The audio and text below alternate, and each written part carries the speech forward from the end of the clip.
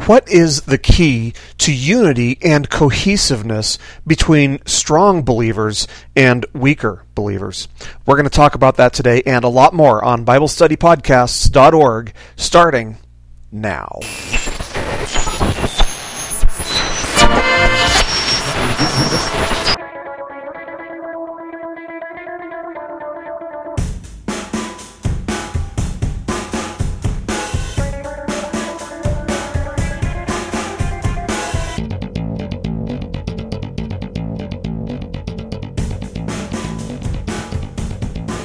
Hello, everybody, and welcome once again. You are listening to BibleStudyPodcasts.org. Today is Monday, November the 14th of 2011, and as always, I'm your host, Toby Logsdon. God bless you, and thank you again so much for joining us today. We're going to be starting Romans chapter 15, and we're going to be covering verses 1 through 3, so if you have your Bibles with you, go ahead and turn to Romans chapter 15, and we'll cover verses 1 through 3, and we'll start in just a minute here, but did want to welcome you guys and let you know that I've put a little bit more thought into what we'll do next after the book of Romans, after we're done with the book of Romans, because we've got we've got another chapter after this, and really there's not a whole lot more. This might last another probably anywhere from 3 to 6 months or so. But I've got a couple ideas. The first thing I was thinking was maybe I will finish the book of John. If you guys remember, a few years ago, we had Justin doing the book of John, and I think he got up to chapter 8, 9, or 10, somewhere around there.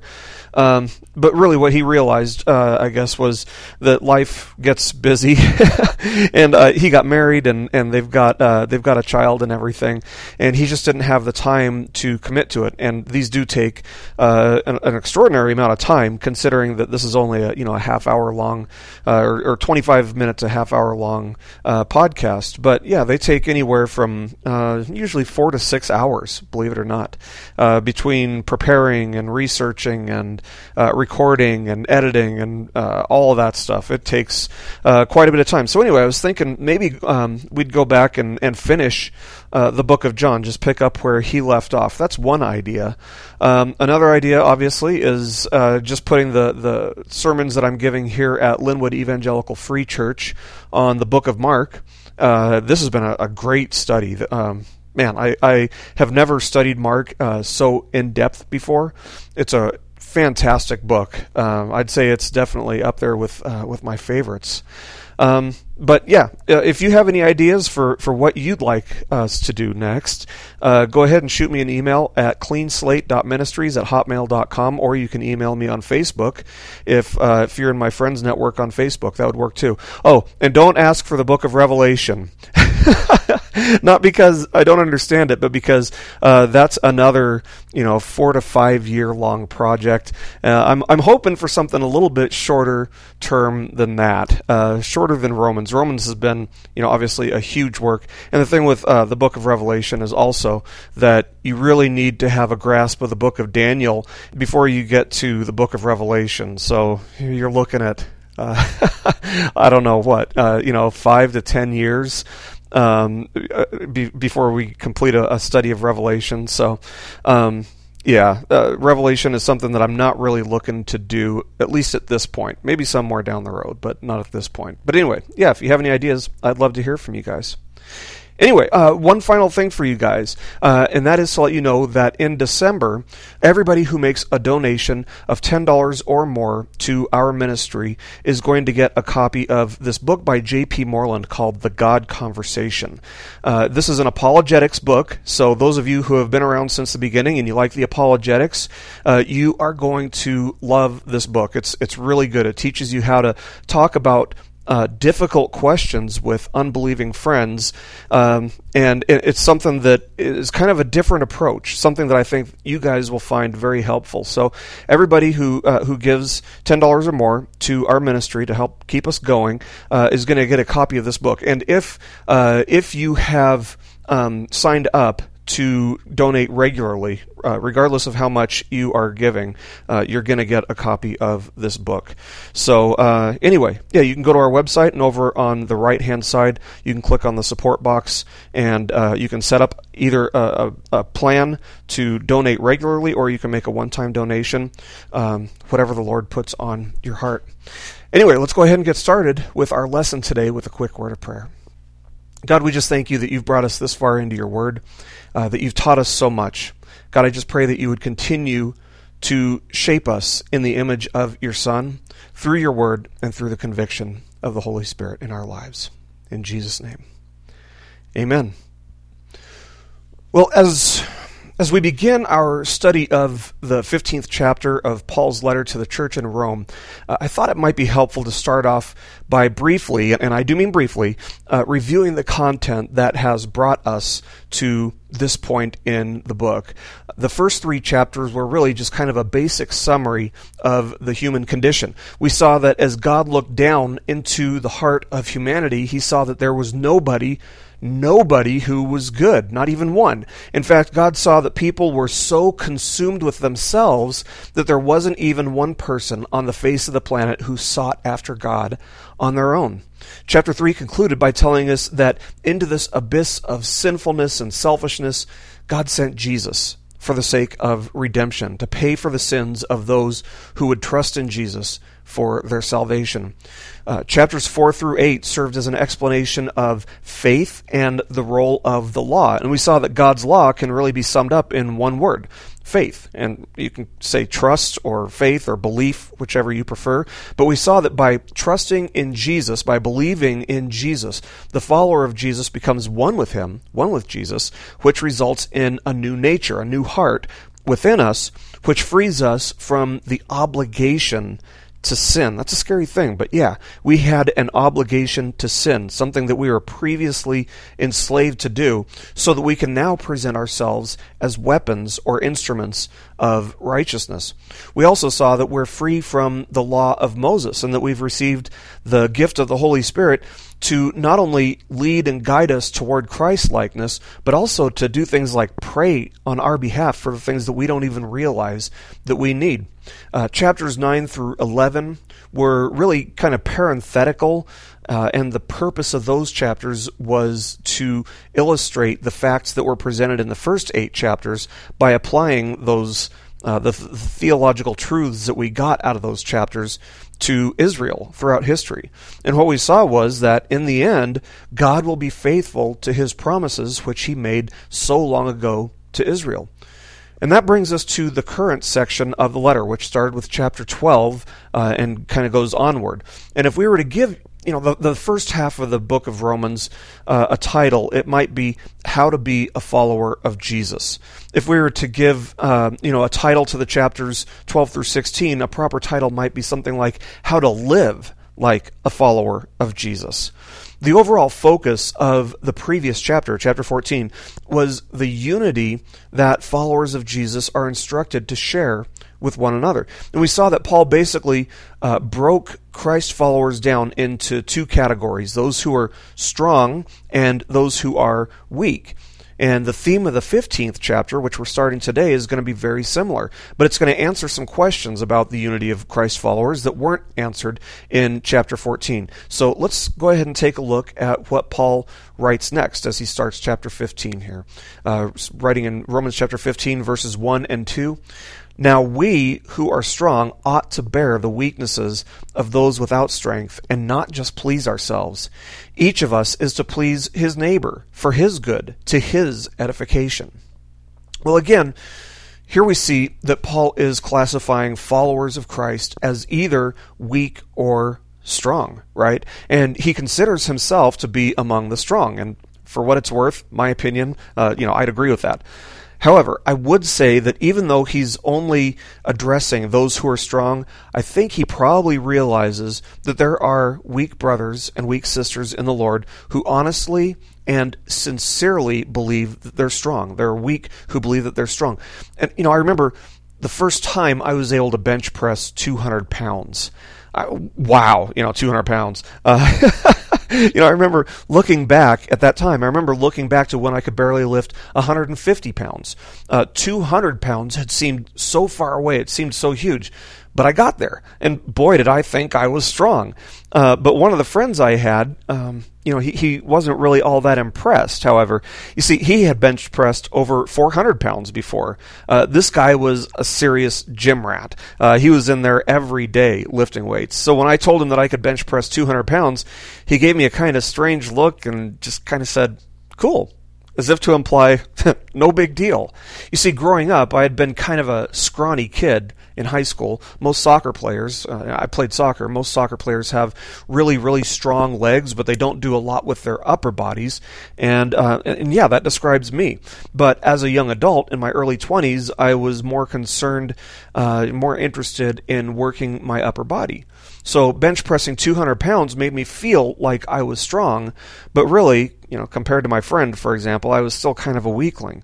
So keep in mind that Paul is addressing both the weak and the strong in the faith, knowing that it's common for those who are weak in the faith to believe that they are strong. Now, look at the instruction that he gives the stronger person in the faith. He says that we ought to bear the weaknesses of those without strength.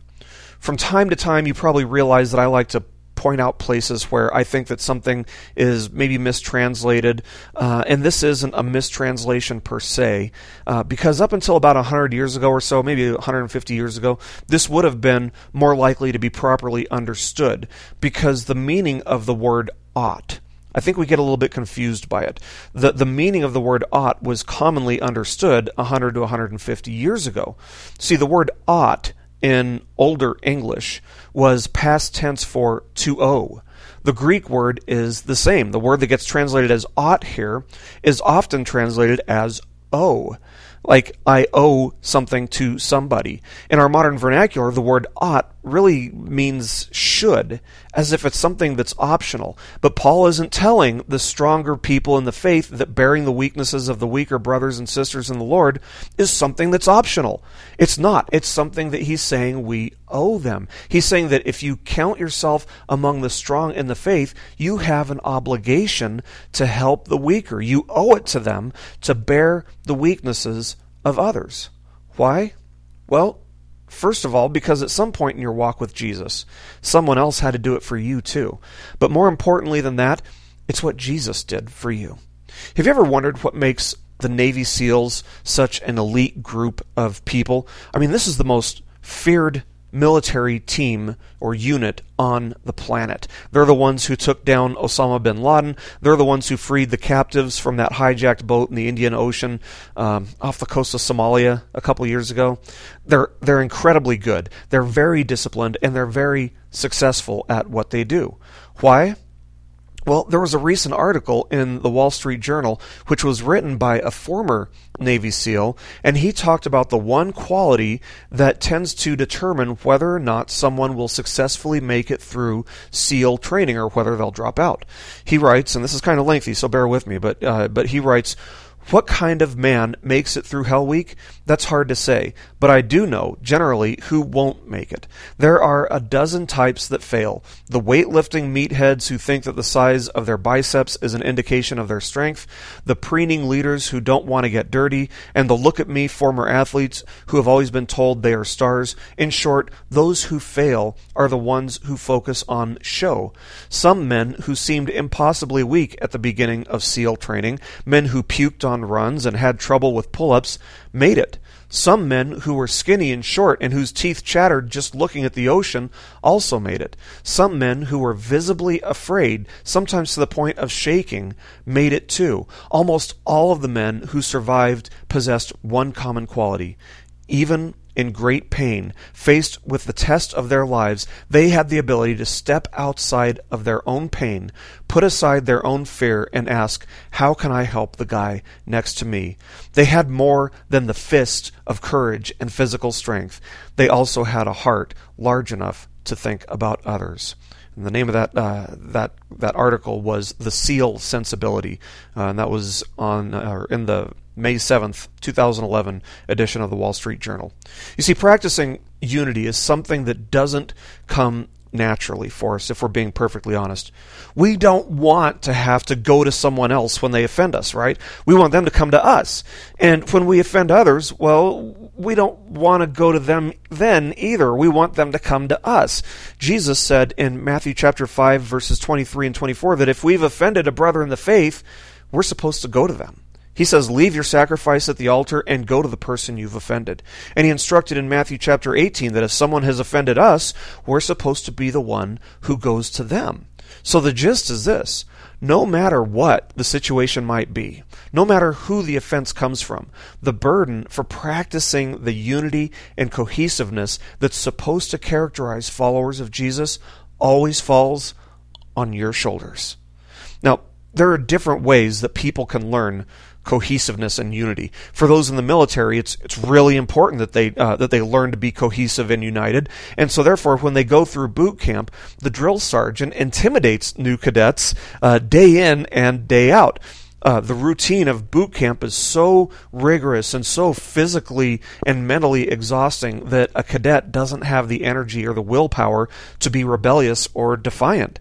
The cadet is thus broken down and rebuilt in a process that's really been tried and tested for over 200 years now. And the end result is that they learn to function selflessly as a team. That's one way to develop unity. That's not the way to create unity among followers of Jesus. There's another way to create cohesiveness, and that's through fear or consequences. Sometimes, for example, a child will go along with what the parents want for fear of consequences, like maybe getting restricted, getting put on a restriction. Maybe they won't be able to play video games for a couple days if they don't do the dishes, or maybe they won't get any dessert if they continue to bicker with their siblings. On the flip side, unity might also be created by giving rewards. If someone knows that there's something in it for them, they'll comply with what someone else, parents or whatever, want them to do. However, once again, this is not the way to create unity among followers of Jesus. We don't do things based on what's in it for us, and we don't do things based on fear or pleasure. So what do we do things based on? Simple: love. And not so simple. Love is the key to cohesiveness and unity among followers of Jesus. Weaker and stronger brothers, that is the key right there. Love is what gives us the patience to exercise grace rather than force, to exercise gentleness rather than arguing with them. Love causes us to be kind and gentle with people that we don't necessarily really like. So Paul tells the stronger believers that we must bear the weaknesses of those who are weaker in the faith and not just please ourselves. And this is difficult. It's not natural at all. But if we're driven by grace, and if we're walking with the Holy Spirit the way that we should be, we must be willing to step outside of our comfort zone and do it anyway. My kids and I have been kind of taking up hiking ever since we moved up here to the Seattle area. There are some great trails for hiking within just a couple miles of the church. And one of the trails is incredibly steep. It goes straight down to the ocean, and it is really, really steep. Well, my daughter is only 10 years old, and this trail really exhausted her when we went on it. So I had two options. I could slow down and keep pace with her, or, I'm in good enough shape, I could have just marched right up the trail without stopping and without slowing down. I could have just left her in the dust. Well, what I ended up doing was carrying her backpack, which had her lunch in it, and slowing down for her. I even gave her some of my own water. And I think that this is probably a pretty good analogy for the loving patience that those who are stronger in the faith must exercise with those who are weaker in the faith. A person who doesn't know Jesus has themselves as an idol on the throne of their heart. Everything they do is done from a mentality that cries out, "It's all about me." That's what we saw in Romans chapters 1 through 3, right? Even the greatest atheistic philanthropist gives to charities, and not begrudgingly, because there's something in it for them. Maybe they're going to get some kind of tax break. Maybe it's the joy of knowing that they've given more than anyone else. Maybe it's because they think that what comes around goes around. Whatever the case, ask such a person to give to the point that it makes them uncomfortable. that's when the giving stops. But for the follower of Jesus, we're called out of that type of thinking. We're called to give of ourselves, even when giving makes us really, really uncomfortable, even when it requires self-sacrifice. With every action that we're instructed to do, Paul has a pattern throughout Scripture, throughout his letters, of pointing to Jesus and telling us that we should do for others as Jesus has done for us. And so thus, Paul continues by writing here in verse 3, Romans chapter 15, verse 3, "For even Christ did not please himself, but as it is written, the reproaches of those who reproached you fell on me." Now, I think we should note the recurring theme here is pleasing. We must bear the weaknesses of others rather than pleasing ourselves. Each of us is to please our neighbors by encouraging them and uplifting them, giving them edification. And even Christ did not please himself. He was the ultimate example of selflessness. He didn't have to do what he did. He didn't have to step down from heaven's throne to become like one of us. But he was selfless. Even when he didn't want to do something, such as go to the cross and die, he was selfless. He did it because it pleased the Father. That's the reason that he went to the cross. He loved us, and thus we must love others. You know, throughout our study of Romans, we've seen that to love means to give someone else a higher priority than you even give yourself. We also know that 3 times on the night before his death, Jesus told his followers, that they were to love one another. For example, in John chapter 15, verse 12, we read, "This is my commandment, that you love one another, just as I have loved you." So with this understanding of what it means to love, we could paraphrase this verse to say, "This is my commandment, that you put others before yourselves, just as I have put you before myself." In Philippians chapter 2, verses 2 to 4, Paul's addressing a church that was apparently having trouble practicing unity and cohesiveness because it seems like the most probable cause was there were people in the church who were more concerned with their own needs than they were with the needs of their brothers and sisters in Christ. And thus he instructed them, writing, "Make my joy complete by being of the same mind, maintaining the same love, united in spirit, intent on one purpose. Do nothing from selfishness or empty conceit, but with humility of mind regard one another as more important than yourselves. Do not merely look out for your own personal interests, but also for the interests of others." And we find the basis for this instruction in the next verses, where he says, "Have this attitude in yourselves, which was also in Christ Jesus, who, although he existed in the form of God, did not regard equality with God a thing to be grasped, but emptied himself, taking the form of a bondservant and being made in the likeness of men." That's from verses 5 to 7. Again, Philippians chapter 2. So again, we see that Paul is pointing to Jesus as the ultimate example for us to follow. He didn't live for the sake of pleasing himself, but for the sake of serving others out of a love that's really just too deep and incomprehensible for us to completely wrap our minds around. Now back to this letter to the church at Rome, Paul quotes Psalm chapter 69, verse 9, which was a prophetic psalm about the things that Jesus would experience. The reason that Jesus faced the reproaches, the insults of those who insult and reproach others was because he chose not to please himself. He didn't deserve to be insulted. He didn't deserve to be reproached. He certainly didn't enjoy it, but we're weak.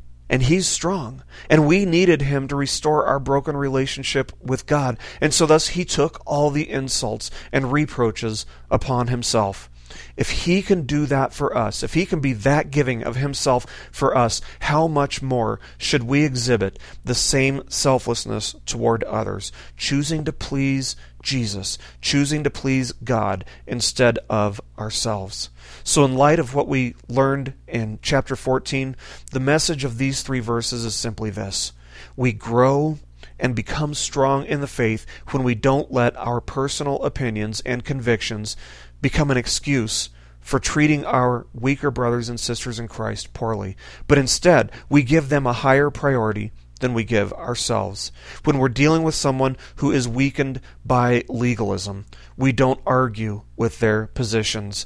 If, for example, they think that the King James Version of the Bible is the only legitimate version, then for their sake we respect their opinion, and we try to use the King James Version when we're talking with them, even though it might not be our favorite translation, or maybe it is, but either way. If they think it's sinful to eat meat, well, when we go out to eat with them, we stick with a salad, even though we can and would rather eat meat. If they know that they've offended us, but they don't come to us, what do? We go to them, even though we know that they're also supposed to be the ones to come to us.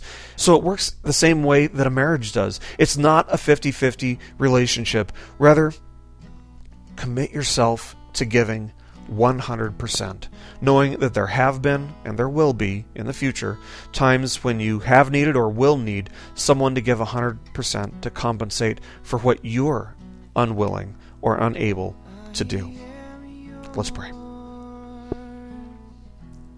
Lord, we thank you for your word. We thank you for strengthening us as you walk with us.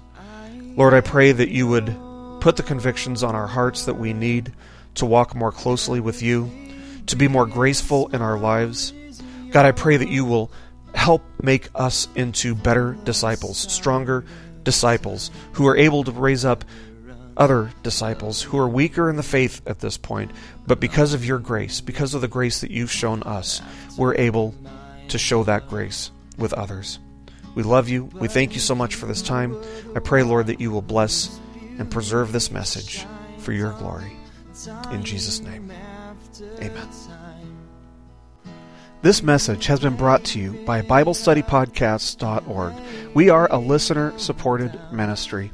If this is your first time listening to us, we thank you so much for joining us, and we ask nothing further from you. But if this is a ministry that you rely on for regular spiritual teaching, we do depend on your financial support to keep us going and growing. If you'd like to make a donation to BibleStudyPodcasts.org to keep us going and reaching thousands of people around the world, you can go to our website, BibleStudyPodcasts.org, and you can make a donation on the right-hand side by clicking on the support box. Again, we do rely on your support, and we thank you so much for your financial participation in this ministry, which enables us to continue in our mission of teaching timeless truths in these truthless times. God bless you. Thank you so much for listening today, and keep growing closer to Jesus. You gave